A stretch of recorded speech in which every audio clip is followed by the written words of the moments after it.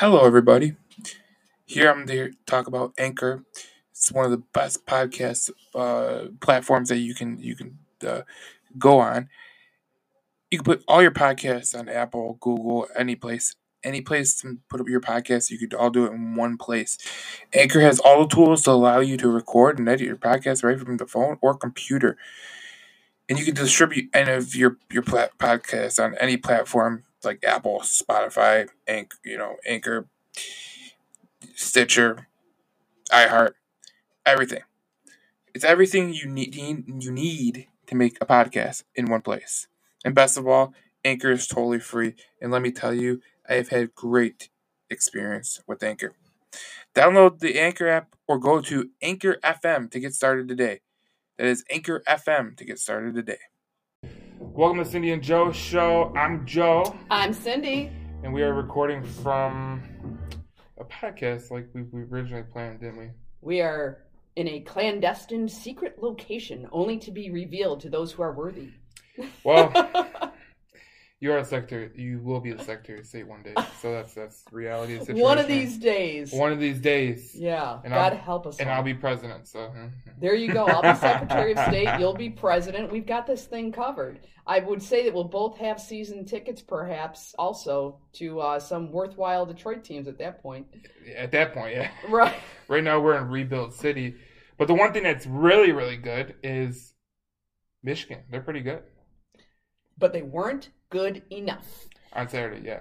As I have said many times about my Spartans, go green, and we even said, both of us said that Michigan State was going to have the edge in that game, and they did, and we also talked about this having to be a must-win for Harbaugh, and he lost, so let's talk about what that means. Well, okay, so we talked about it on the last podcast. Jim Harbaugh had to win this game. It was a big game, but the reality of the situation is he didn't. Kenneth Walker had 5 touchdowns on the Michigan defense that was number 2 in the nation at the time. And it made them look really, really like they couldn't defend him at all. Yeah, he was unstoppable, no doubt about that. And the thing is that I didn't see Harbaugh trying to make too many adjustments to accommodate the Kenneth Walker effect. Yeah, and one of the biggest things I had a problem with Jim Harbaugh was Tuesday. He was talking to the Estonian Jansen show, and he was blaming penalties for the reason they lost. And usually I would say that's a good. Usually I'd say like, well, he's standing up for his team or whatever. But when you're in college, it's a totally different game.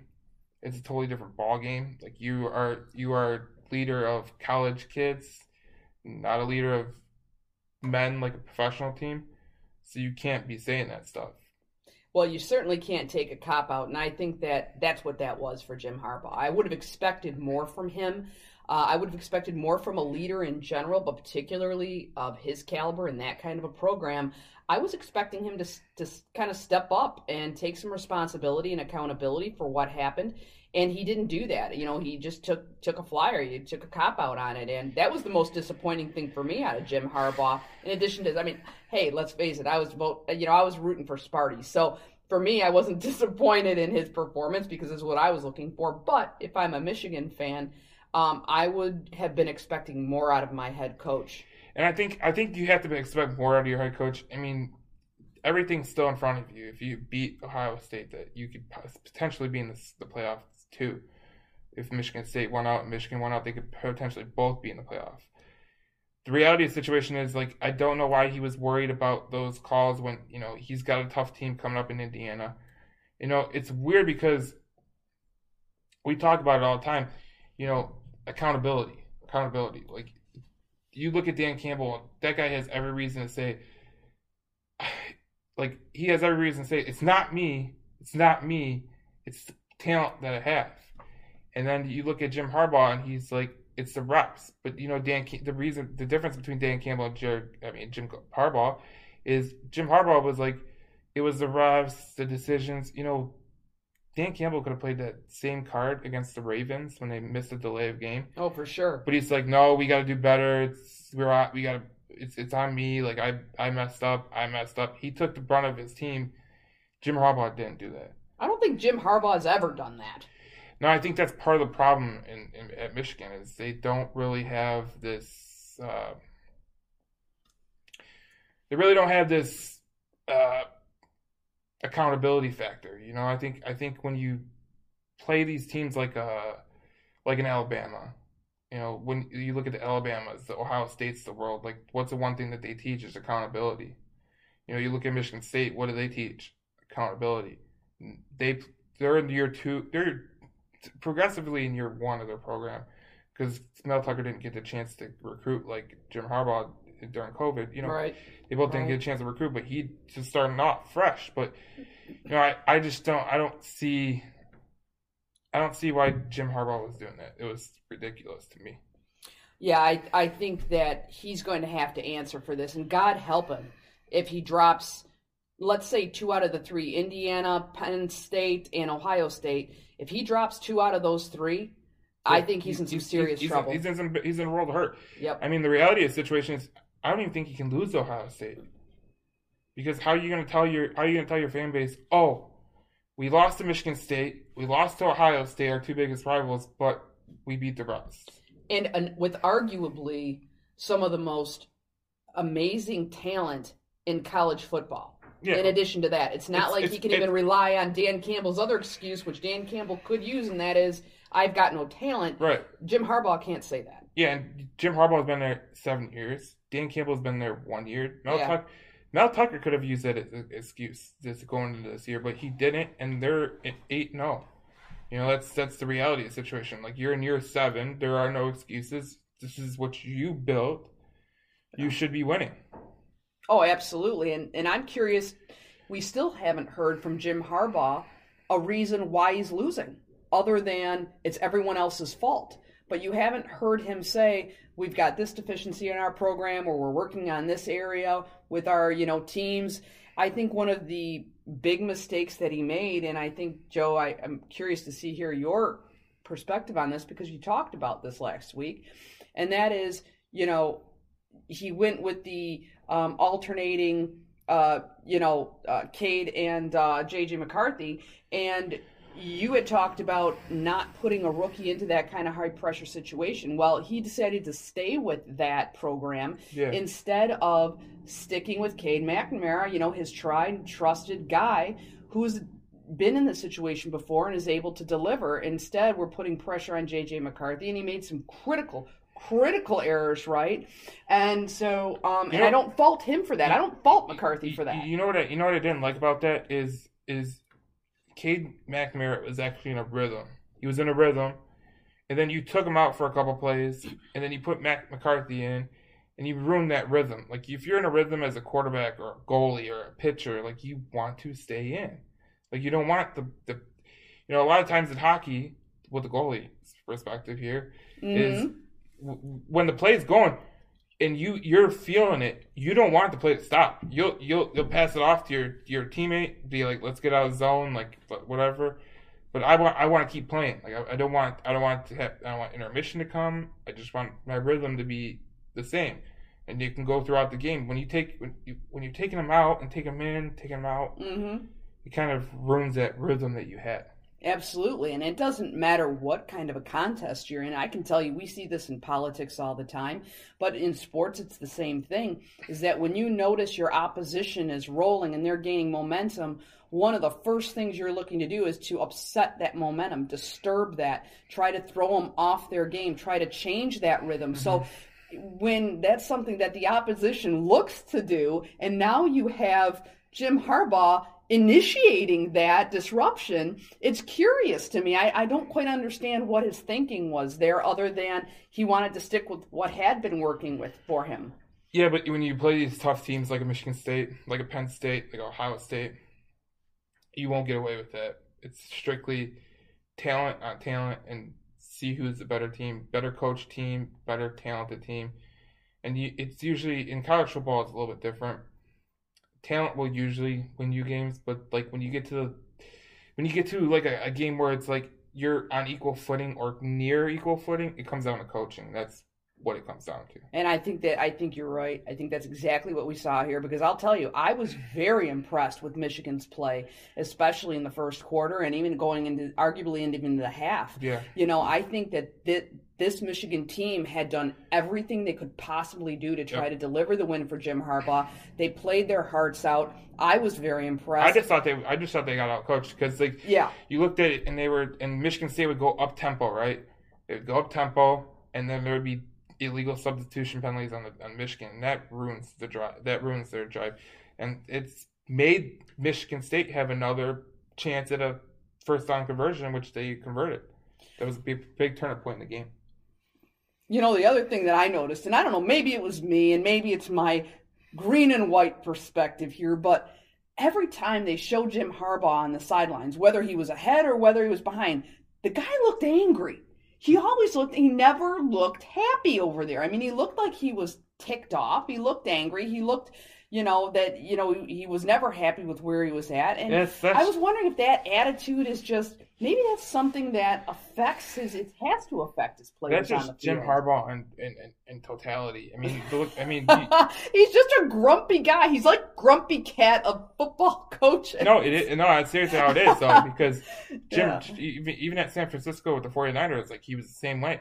He had that aggressive look on his face, but it's everywhere Jim Harbaugh's went, no matter where he's gone. Stanford, San Francisco, hasn't lasted long. Now he's with Michigan, a place that he came from. He was a big time player there. He was one of the guys that he was a quarterback for Bo, which is a big thing, Bo Schembechler. And you go, Michigan really can't get rid of him. And I talked to people about this. People were saying, "Oh, get rid of Harbaugh, get rid of Harbaugh." I was like, listen, I don't think you know what you're getting yourself into if you do that. Everyone says, "Oh, what can be worse?" Mm-hmm. You can go from. I look at Tennessee because Tennessee is one of my favorite teams. The Volunteers, Tennessee, they fired Philip Fulmer, he was a Tennessee alum, and he was one of their guys, and they fired him as a coach because he wasn't getting it done to their standards that they had. They were fake standards, and they weren't all that together good. And it created a rift between the boosters. Yeah. And it created a rift between the alumni, too, where whatever coach came in, it didn't matter what they were doing, they wouldn't give him time. Yeah, he was up against whoever the new coach was going to be up against a wall there. Yeah, he was either he was they had his back, and then some half of it didn't. It's different because at these big universities, the boosters really do carry a lot of weight, and you got guys like at Michigan State, like the Ishbias, the Gilberts, they carry a lot of weight, and the reason that Michigan State's doing so well right now is because everyone is behind Mel Tucker. In Michigan, there are certain people that are behind Harbaugh, and if they don't get their way, they're not going to be behind any coach that comes in Michigan. Well, I'll tell you, though, the support, I'm curious to know if there are, kind of holes in the dam of Harbaugh's support, if it's starting to erode a little bit. I wonder how much time they're going to give him, especially if his season starts to go downhill at this point, because as we pointed out before, sure, he had a great record. He was undefeated, but he hadn't really faced any serious competition, and he was really struggling on the road. I mean, he was pulling out wins, but it was barely. Yeah. And so now that he's got this tough part of his schedule coming up, if he cannot deliver some, consistent wins against some of these powerhouses he's got coming up, how long are the boosters going to be patient with him? And so I think this next half of his schedule is really going to dictate what happens to Jim Harbaugh at the end of the day and going into next season. Boosters or not, what's their tolerance level for Jim Harbaugh? We'll have to wait and see on that, but I have to think that some of his support may be softening once they look at the reality of the situation with him. Yeah, I see that happening too, but I think that right now they kind of are happy with what's going on. I mean, they're not happy, but it could be a lot worse, And I think that's what a lot of people that are in the boosters or alumni, are like, okay, well, at least not Brady Hoke or Rich Rod. Yeah. You know? But Yeah. like, it's not Lloyd Carr either. Like, Lloyd Carr was the guy who got them a national championship, and since then they haven't really won anything. Actually, they haven't won nothing. Yeah. So I I think this program deserves better. I have to tell you that. And again, I didn't go to Michigan. I went to State, but I feel for these kids at Michigan because I'll tell you what, I think they are playing their hearts out in Ann Arbor. I think the student body is, still holding, they're still holding on to, support and hope and everything. Past glory, yeah. Yeah, I think they really are. But I think they're getting a bit despondent, and you really can't blame them. I think they deserve better. And the legacy, the institution, all of that, I think it's time to take a realistic look at Jim Harbaugh and say, what do we need to do? Perhaps make a change here. Yeah, I think it's time. If he doesn't beat Ohio State, I mean that should be the end of it, basically. But if he loses, the worst case scenario is he loses to Penn State and Ohio State. Right. He loses 3 games, his 3 biggest games. I mean, that's not good for anybody. So I think that would be really, really bad for him. Well, their performance against Indiana coming up this week is going to really be an indicator of how the loss to Michigan State has affected them. Yeah. And how Harbaugh is going to manage that if that becomes evident. Yeah, well, the good thing is they're going up against a freshman quarterback, but Indiana has a really good defense, so that's going to be interesting to watch. But I don't know. I just think that Michigan, they have all their sights are in front of them with the playoff and potentially a Big Ten championship, but they need a lot of help and they need to win the rest of their schedule. No doubt. No doubt about that. In the next segment, we will be talking about Michigan State, so if you want to join us, you can.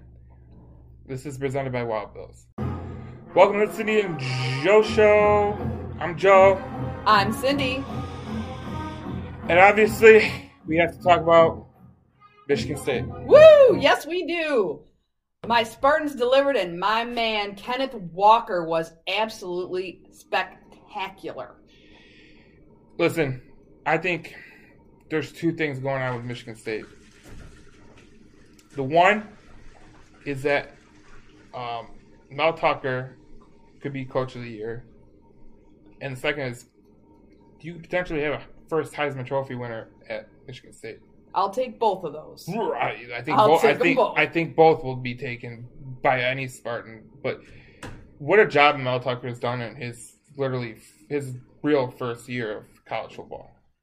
Oh, yeah. He's gone above and beyond, I think, what the expectations were. Mm-hmm. And he did it by taking responsibility and being accountable for this program. Yep. And I think that's a huge point of differential commentary when it comes to Jim Harbaugh and Mel Tucker. You see 2 very, very different coaching styles, 2 very different types of coaches, different perspectives. And I think you'll see how Mel Tucker's approach and his attitude and his demeanor and everything else, what the fruits of that have been. I think you know what I like about Mel Tucker the most, though, is how focused he gets those players and how they know that it's going to be a fight every time that they go out on the field. And he was saying with Michigan, it's going to be a heavyweight fight. Like, you're going to win some rounds, they're going to win some rounds, we're going to win some rounds, they're going to win some rounds, but you just got to keep fighting. Yeah, well, Mel Tucker takes nothing for granted, and it's just as you said, he knows he preps his players to know that they're going to be fighting, and they have to fight every single game, every single quarter. They're having to fight, and that fight is evident when they're down at the half against Michigan, and they battle their way back.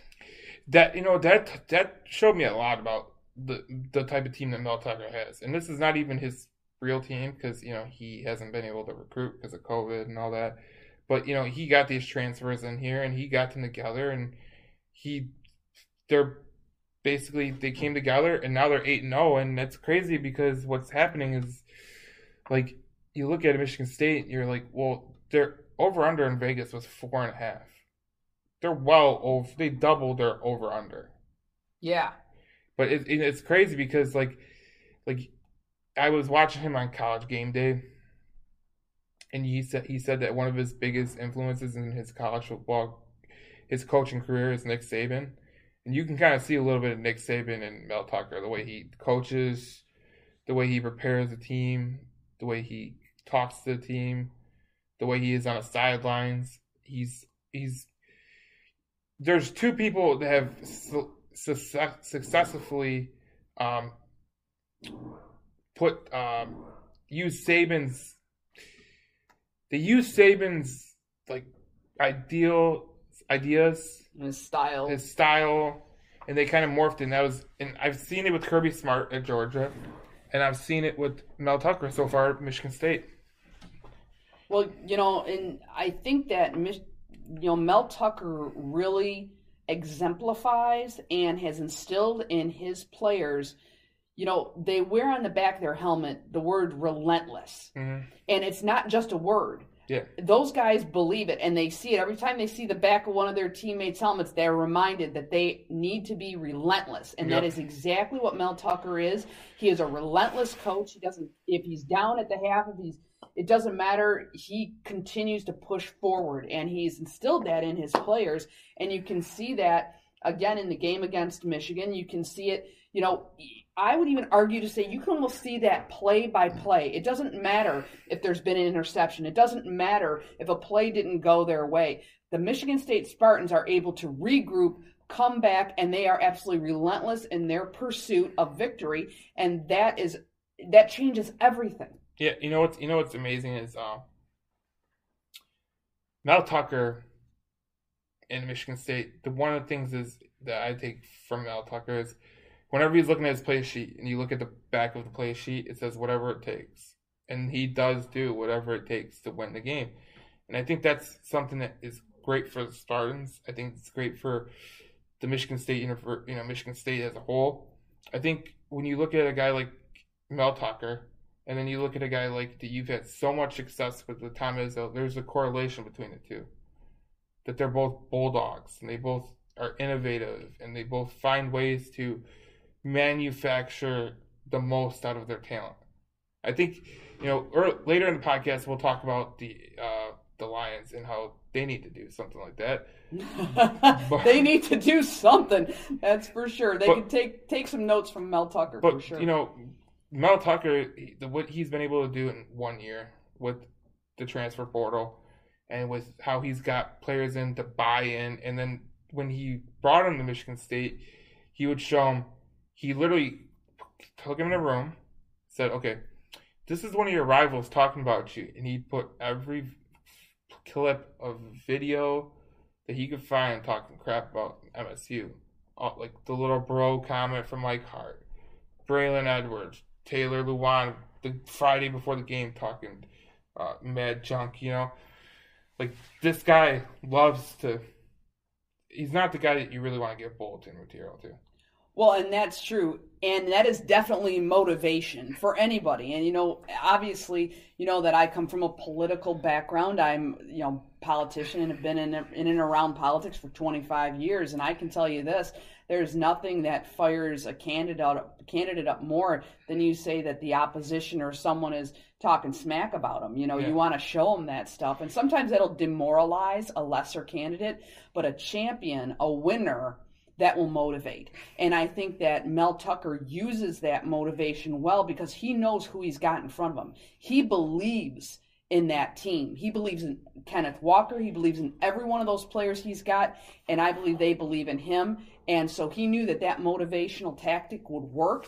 And again, it's a coach who is in sync with his team, and that's why he's able to make the right choice at the right time. I love the way that Mel Tucker has basically unified that State University.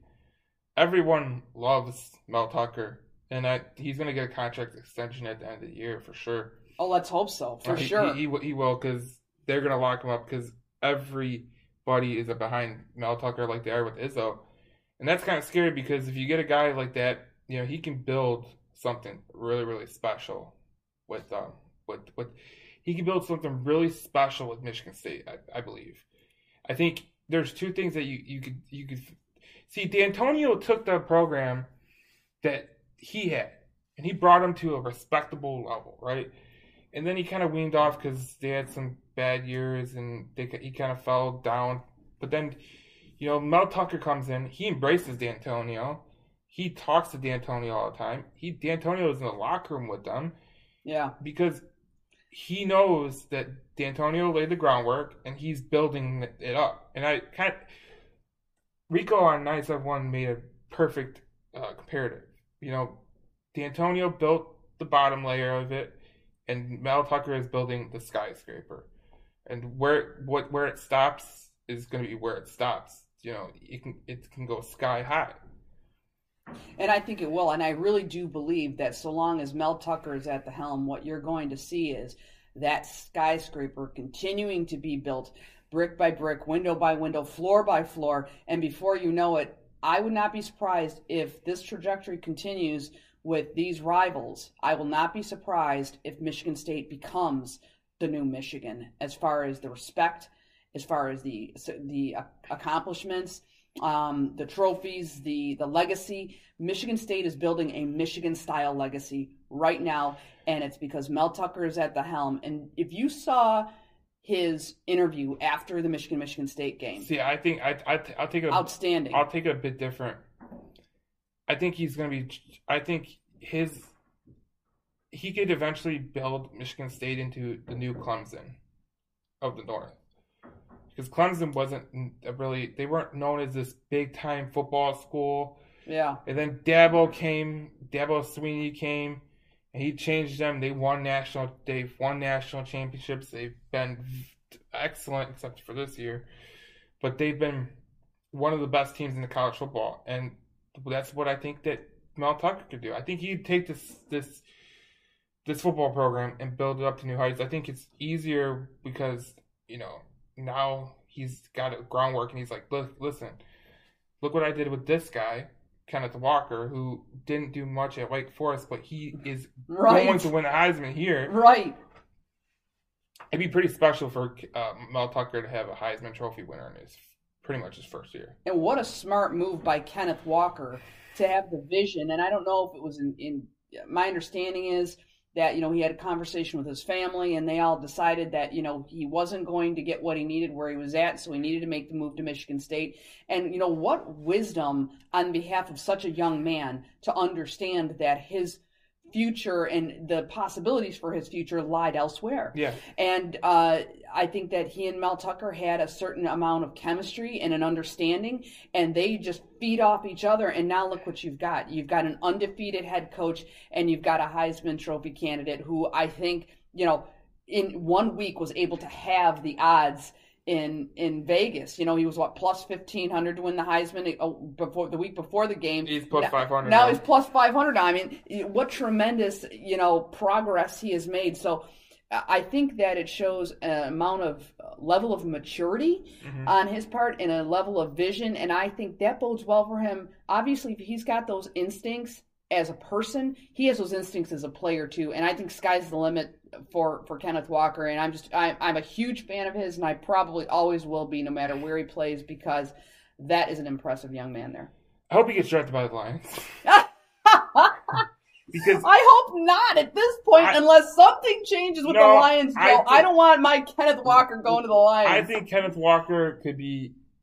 Listen, I'd like to see him go to Dallas or somebody who's got a shot. He's not going to go to Dallas because they got Elliott. But if you look at it, I think Kenneth Walker can be he could be Le'Veon Bell 2.0 in NFL, and that'd be amazing for that team. But I like to see him on the Lions because I'm very, very.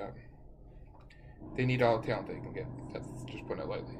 And we're going to be talking about that in the next segment. Yes, we will. We will be talking about the Lions in the next segment. Join us for that. And you know what I'm going to say, Joe? I'm going to let everyone know the secret to a winning team. You got to listen to the next segment to find out. Oh, boy. All right. We'll see you in the next segment. Welcome to the Cindy and Joe Show. I'm Joe. I'm Cindy. We're obviously talking about the Lions. Everybody hurts as a Lions fan, Listen. Everybody hurts all the time now if you're a Lions fan, not just sometimes. Yeah, you know, it's sad because they're rebuilding, and it's going to be a brutal rebuild. It is going to be a brutal rebuild, and I think that everyone needs to relax and go to Wild Bill's Tobacco, over 150 locations all throughout Michigan, to get, yes, just like you're about to eat your chew, Joe, to get that and relax a little bit. So you talk about winning teams. Yes. At Wild Bill's. You say you have the secret ingredient to winning teams. I know I'm right, so let's hear your side of the story. Well, because your contention, if I am not mistaken, is that the reason why the Lions keep losing, the reason why the Red Wings lost, the reason for all losses in your world, Joe, is lack of talent. Mm-hmm. Yep, Okay. exactly, yep. I see. Okay. Well, what I will tell you is what was shared with me by a former Olympian and a former professional skier who has more or less become an expert on team dynamics, okay? And one of the things that he said is that there is a secret ingredient that every winning team or organization has. It is the common denominator for everyone who is in a successful team or organization. And do you know what that common denominator is? Because I'm going to reveal it momentarily. Get this noob out of here. Just get out of here. Here is the common denominator. You might say it's skill, ability, talent, personality, Let's hear it. flow. It is trust. You have to have... Get the fuck It is trust. You have to have trust in an organization. You have to have trust among your teammates. You have to have trust in your management. You have to have trust in your coaching staff. You have to have trust in your system. If there is no trust, then you have a breakdown in performance. You have a breakdown in communications because nobody trusts anybody. And what I think you are seeing when it comes to the Lions is you're seeing a lack of trust. The question is, where is the lack of trust in the organization? I'm not in that organization, so I can't say. But I guarantee you, Joe, for those out there in our listening audience who are members of the Lions organization, and we know you're out there, hi everybody,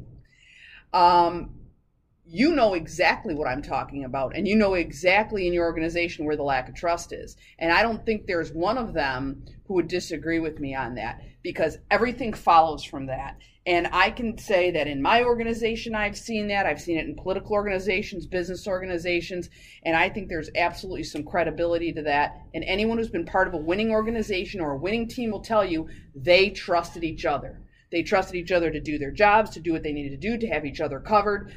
There was trust in the organization or on that team. I promise you, that's my story. I'm sticking to it. See, Cindy, well, your story is very, very... right on. Exactly correct. Uplifting. And, you know, you talk to the skier dude. That's not the reality of the situation. Trust is a big part of sports. It is. But when you don't have talent, you can't do anything. Absolutely anything. You know, you look at the Atlanta Braves, right? They just won the World Series last night. We're recording on a Wednesday. They won the World Series. They have talent. They are missing their star player, right? They're missing their star player, Acuna. Ronald Acuna. But they had enough talent to get them over the hump. Could the Tigers have done the same thing? No. Could the Red Wings have won the Stanley Cup last year with a missing link, like a Larkin or a Bertuzzi? Well, they can't even win 3 games straight. They can't even win games without those two. Talent is the biggest. It's one of the biggest keys in sports. If you don't have talent, the mistakes you can make as a talented team, you can't make when you're not talented. Like, you can't. And the reality of the situation is you're going to make mistakes regardless. But when you make mistakes like an interception, that hurts 3 times more when you're not talented. Like, it costs you 3 times more, like the Chiefs, right? They turn the ball over a lot this year. A lot. don't know what's going on with Yeah, Kansas Patrick City. Mahomes is having a very rough time. Yeah, he's having a really, really rough time. He leads the league in interceptions right now. But they have a winning record, and you go, why do they have a winning record? Well, they have talent. They really do have talent, and they keep shooting themselves in the foot.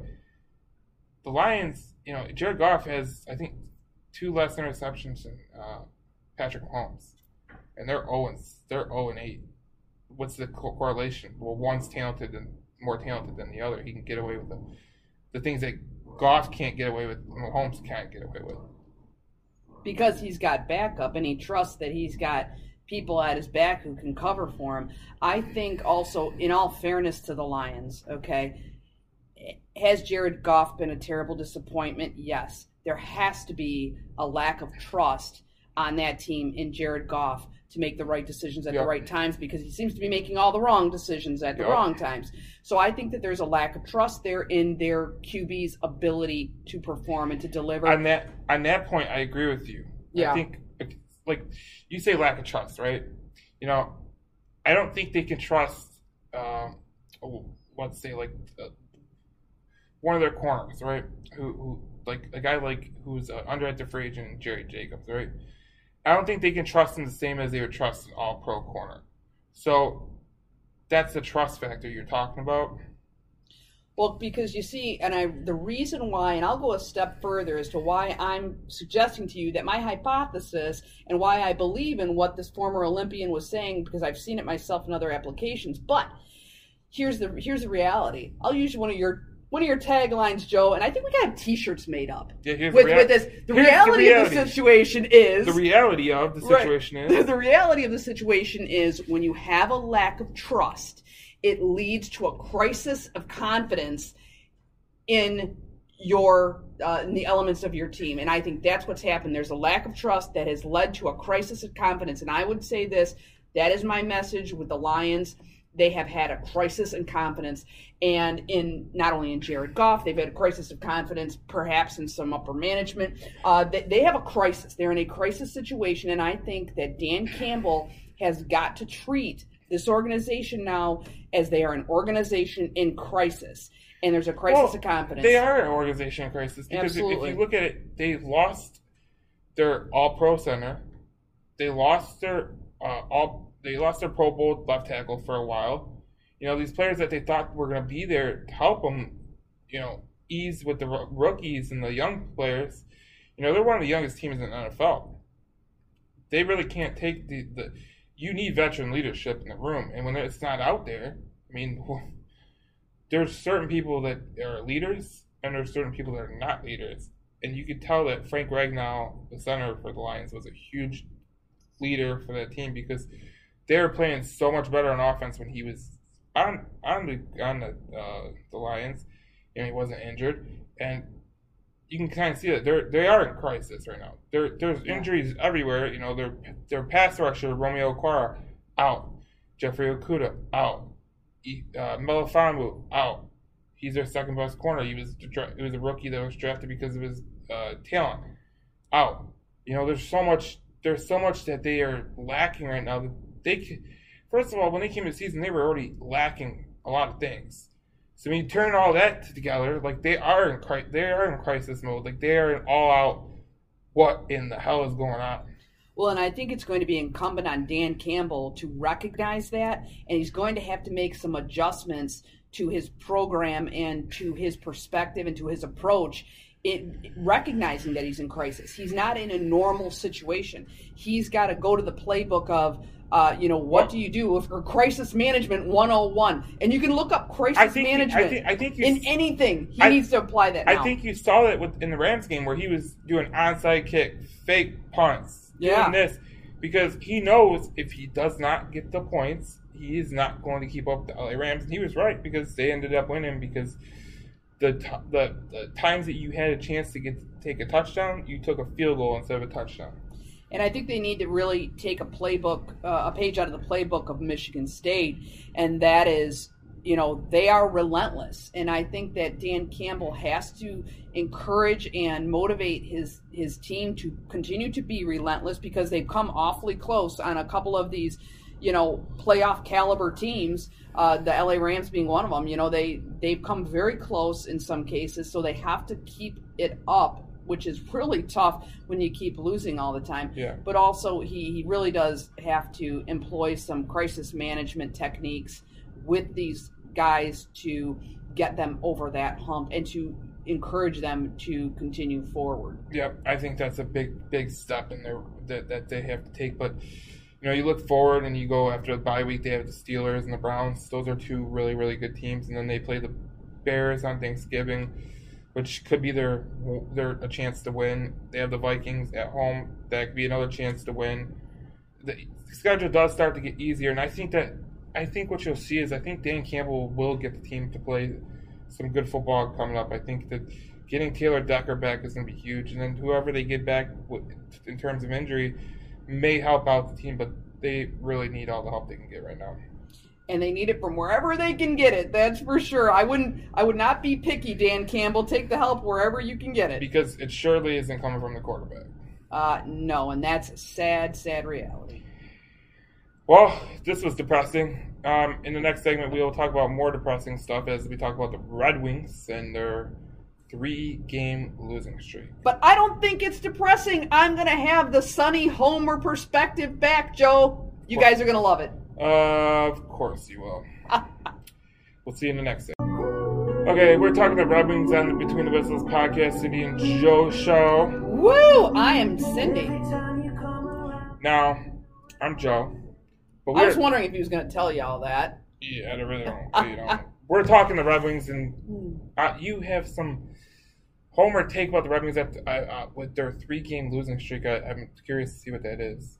3-game losing streak, not a big deal, and I'll tell you why. Because there were some very unique circumstances that were involved in that losing streak, okay? You had 2 of your top liners that were not present, Dylan Larkin and Tyler Bertuzzi. So that was, a unique circumstance and not unusual. But in the middle of all that, look what we do have. We've got my guy that I've been promoting from day one, Moritz Seider being named Rookie of the Month, right? So, outstanding performance by Mo Seider. You've got Raymond, who's stepping up to the plate. That's another exciting young rookie. That's right. He's your guy. I'll give you that. I was always the Mo Seider. You were always the Lucas Raymond. Mm-hmm. And I think we both agree we like both those guys, but we had a little different take on priorities of who was going to be the real stud, but I'm happy to say they both have come to play. I think that, you've got some great performance coming out of guys like Robbie Fabry. Has really plugged the hole where he needed to. You've got, maybe Zadina. Zadina's trying his like crazy to make it happen. Just quite hasn't happened yet, but that's okay because I think Zadina's going to eventually come. You've got, some performance still well down there in the 3rd and 4th lines.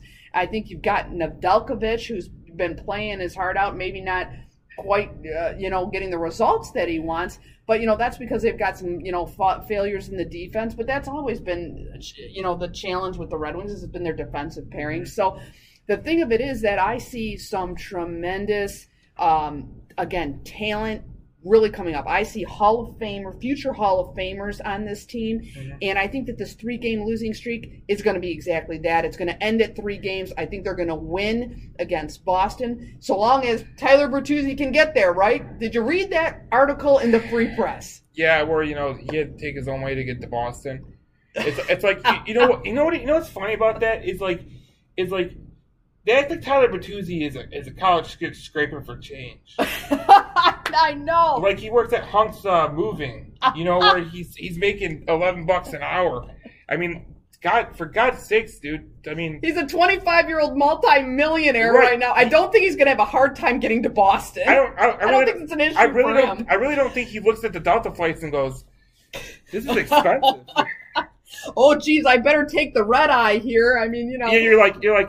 I don't think Tyler Bertuzzi's going, "Oh man, $140? That's like half my. It's like I got. What do you mean $140 for just general class?" No. You know what Tyler Bertuzzi's seen? He's like, "Okay, where's first class? Okay, there's first class, $3,000? Okay. No problem. I'll tell you what, knowing kind of Tyler a little bit, and I think, you kind of know him a little bit too. Heck, Tyler was probably getting in his truck, yesterday, driving to Boston, just for the heck of it, just to have a road trip. Right. And someone having a good time cranking up the radio. I'm pretty sure that he can pay some random person to take him to Boston. Oh, I'm sure there's enough random fans out there that would take him for free. He'd probably be beating him off with a stick. But there's some of them that would want to beat him, Yeah, that's the only thing. Hey, Tyler, let's go. It's like, whoa. Or he might get some weird, middle-aged woman, like Bates's, Kathy Bates' character in Misery. Have you ever? I'll take you, Tyler. Have you ever tried MILF? I'll take you to Boston, honey. Yeah, it's like.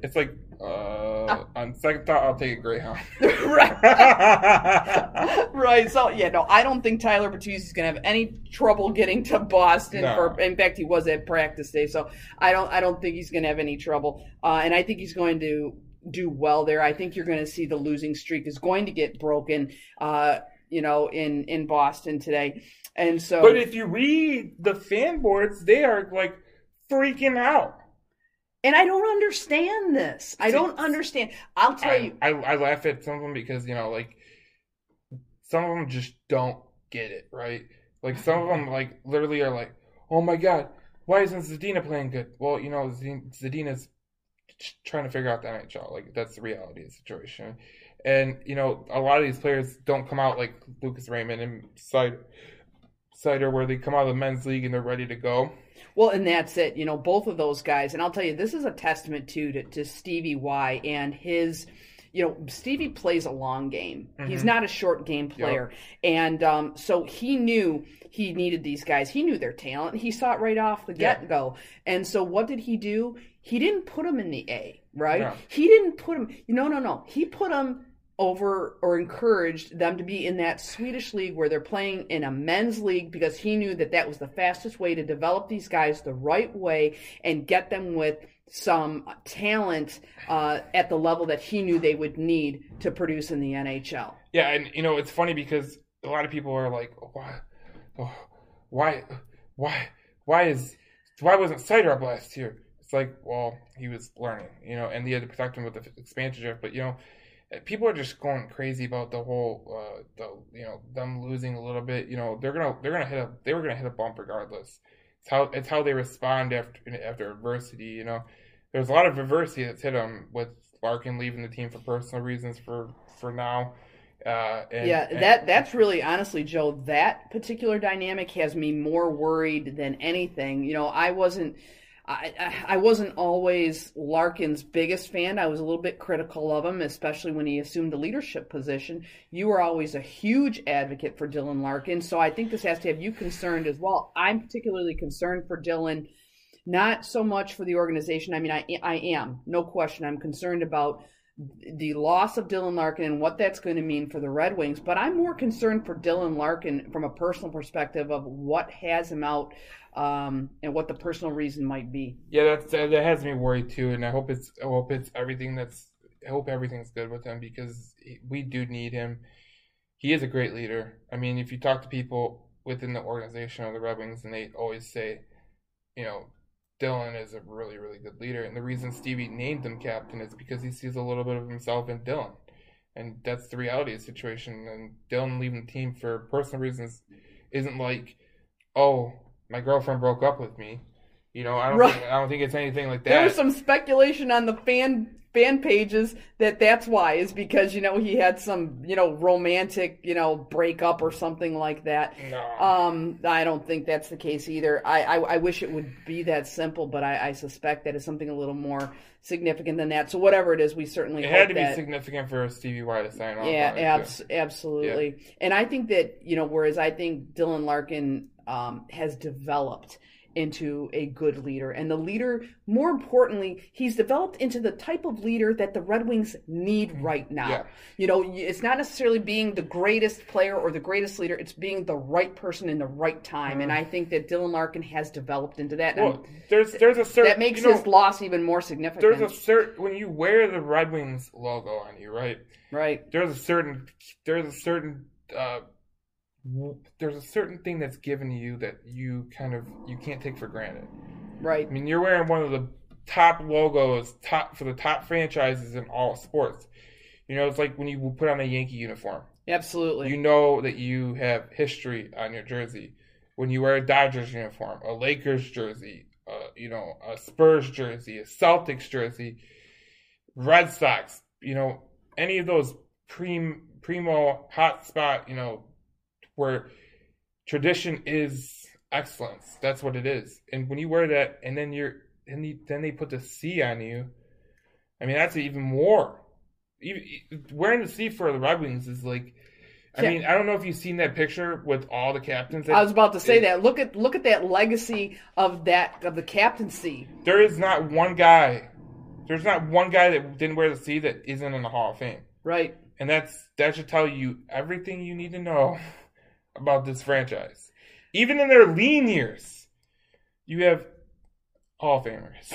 Right. Absolutely. And I'm hoping that this personal reason is not attributed in some way to that perhaps the pressure was starting to get to him, or that it's something that is just he's feeling overwhelmed or something like that. I'm really hoping that it's not that, but whatever it is, let's hope that it works out well for Dylan Larkin and that we see him back in the lineup soon, because that line is going to need him. I'm anxious to see if with Bertuzzi being back on that line tonight, if it gets a little bit better. Yeah, exactly. And I'm really hoping, and I think it will actually. Yeah. Because, I think what's as good as your Lucas Raymond is, and I love him, the guy's a stud. I'm not going to argue that. You need a leader. You need a leader. You do. You need the leader. And you need a veteran presence there. And I'm hoping that Tyler Bertuzzi can bring that to this line and help to activate Lucas Raymond. And I don't know who they're going to have up in the lineup in Larkin's spot. We don't know that yet. But I think Larkin not playing it's a big thing for the Red Wings, because he's your captain. He was handpicked by one of the greatest captains of all time. It's not like he was handpicked by Bob down in Wyandotte. He was picked by Steve Yzerman of all people. I mean, right. Steve Yzerman knows what to look for in a leader. Yeah, and so I think that they're going to snap the losing streak tonight, and I think that regardless of this little hiccup, and I'm going to call it that, I am so encouraged by this Red Wings team. I just see a ton of potential Hall of Famers coming up. I see a ton of potential All-Stars coming up. I think it's going to be, we're going to be hard-pressed when it comes to the All-Star team, who they're going to put up. Yeah. Because really, Lucas Raymond, Mo Seider, you've got Larkin, Bertuzzi. We've got options for this. I mean, it was almost like last season. It was kind of like, well, you didn't have a whole lot of options when it came to who you put up for the All-Star game. Then after the Olympic break, you're adding Vrana back. Yeah.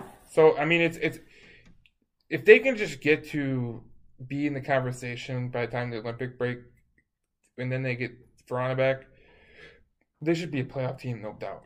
Oh, I'm going to tell you, and this is why when you said we have more depressing news, and I disagreed, and why I'm not depressed, I'm in fact very inspired, because these rookies just keep getting better. Mm-hmm. You've got Tyler Bertuzzi, who is going to be back in the lineup, when they're not playing in Canada. So you got Tyler Bertuzzi back in the lineup.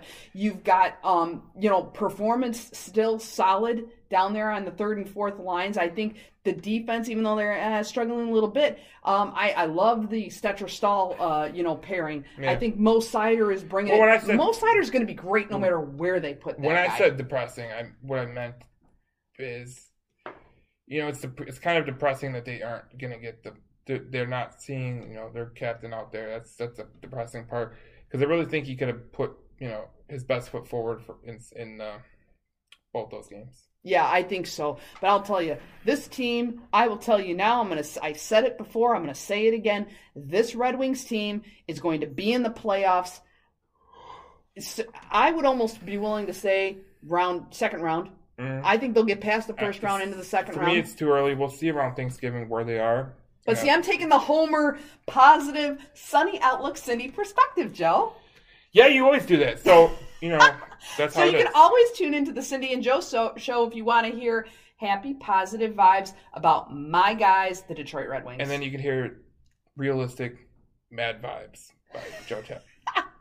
Don't be Grumpy Cat Joe, like Grumpy Cat Harbaugh.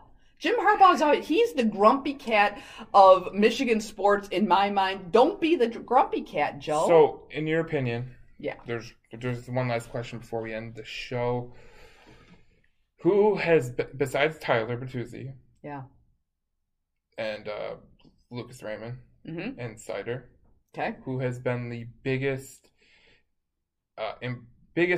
addition to the team or biggest performance on the team? Robbie Fabry. Yeah, I did like when he played on the line with Larkin. He played on the line with Larkin that one day. Yeah. Robbie Fabry. The reason I say it so definitively is because I was there the very first game Robbie Fabry played with the Detroit Red Wings. Yeah. I was right there on the glass. He impressed me that night. He scored a goal that night, and he has been reliable ever since. I think he's solid. Whether he's on the second line where his kind of normal station is, if they move him up to the first line, I think you could put Robbie Fabry anywhere, and he is going to be a catalyst and a support for the rest of that line. And I think he's probably one of the best additions that has been made, and I think you're seeing it continue on this season. Oh yeah, I think because and not that he's necessarily been sexy and flashy and all that, although I think he's a good looking guy. But no, in terms of his performance, may not be flashy, but damn, that guy is there every time you need him. I'm gonna go another guy that's not flashy, but he's reliable. Yeah, Adam Ernie. I think Adam Ernie has played an amazing first part of the season where he's been, that Florida game when he was blocking shots and he was giving up the body, like, that's something that you need. You look at that and you go, okay, that's a guy that, really wants it, really plays his heart out. And he's always scoring goals no matter what. Like, he's always in the mix to score a goal.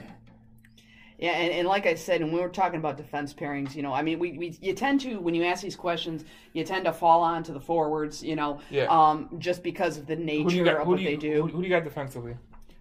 I think Troy Stetcher's been great. I think he has done, again, he's one of those reliable guys, but who's been the most surprising for me? Honestly, well, and I like Nick Liddy too, I can't say I don't, but who surprised me the most is Danny DeKeyser. I think Danny DeKeyser's playing some of his best hockey ever. I told you Danny was going to get his act together. Yeah. And I also would go to Danny DeKeyser. I like the way he's moving the puck. I would go to Nick Liddy, but DeKeyser's been playing some really inspired hockey, and he's been more physical this year than he ever has. Mm-hmm. He's been more smart with the puck. And I think there's two veteran defensemen that have helped him out a lot. I think Nick Liddy and Stahl have really helped him out a lot. Yeah. In honing his game and knowing what he can do. Because you can kind of see he's starting to resemble a little bit of Nick Liddy. Yeah. The way he controls the puck, the way he walks the puck, and the way he gets the puck down the ice. Like, I was very, very surprised by that. Well, I think the memo went out, and I think Danny DeKeyser got that memo. I think every member of that team got the memo that we are going to play a more physical game. Mm-hmm. And that's our brand, and that's our identity. That's who we are, and we're going to go out there and we're going to take it. Yep. And I think you've seen that there. Let me ask you a question. I know we had last question, but since you asked who I think the best performer was, I'm going to ask you, who's been your biggest disappointment so far? Biggest disappointment? I would have to go Zadina. Because we expected so much more? I expected more, and I think he just needs to... His confidence is shaken. He needs to get his act together. Not really worry about... He needs to play reckless. Like, I don't say reckless, but like let people get the puck and turn over the puck a lot, but be reckless shooting the puck. Like, don't. He's in his head. He's on his own head. I was about to say he needs to get out of his headspace. Yeah, I think it's like when you have a goalie who's having trouble, like Vasilevsky was having trouble in the first part of the season. Yeah. Like, John Cooper's like, he needs to just get out of his own head, and that's what Zadina needs to do. He needs to get out of his own head. Well, for me, the one that I was expecting more from is Rasmussen. Yep. He has often been criticized for he's got this size but never uses it. So it's not like I was looking for him to come alive in that area, but I was looking for him to be more of a playmaker than he's been. I've liked Rasmussen so far, so I don't get the hate for Rasmussen right now, but I think there's a lot to build on. I think they're going to get better, and I think they're going to get better. So oh yeah, it'll be interesting to see how they do in Boston, and we'll see how next week we'll talk about the same stuff about the Red Wings, and hopefully we'll know a little more about Dylan Larkin. But as is standard here on the Cindy and Joe Show, you will hear a fresh perspective from your hometown team. Something, we talk about things nobody else talks about, and you can't get it anywhere but here. So make sure that you're tuning into the Cindy and Joe Show. Subscribe to our show on Spotify and soon to be Apple. Yep, and we will talk to you next week. Have a great week.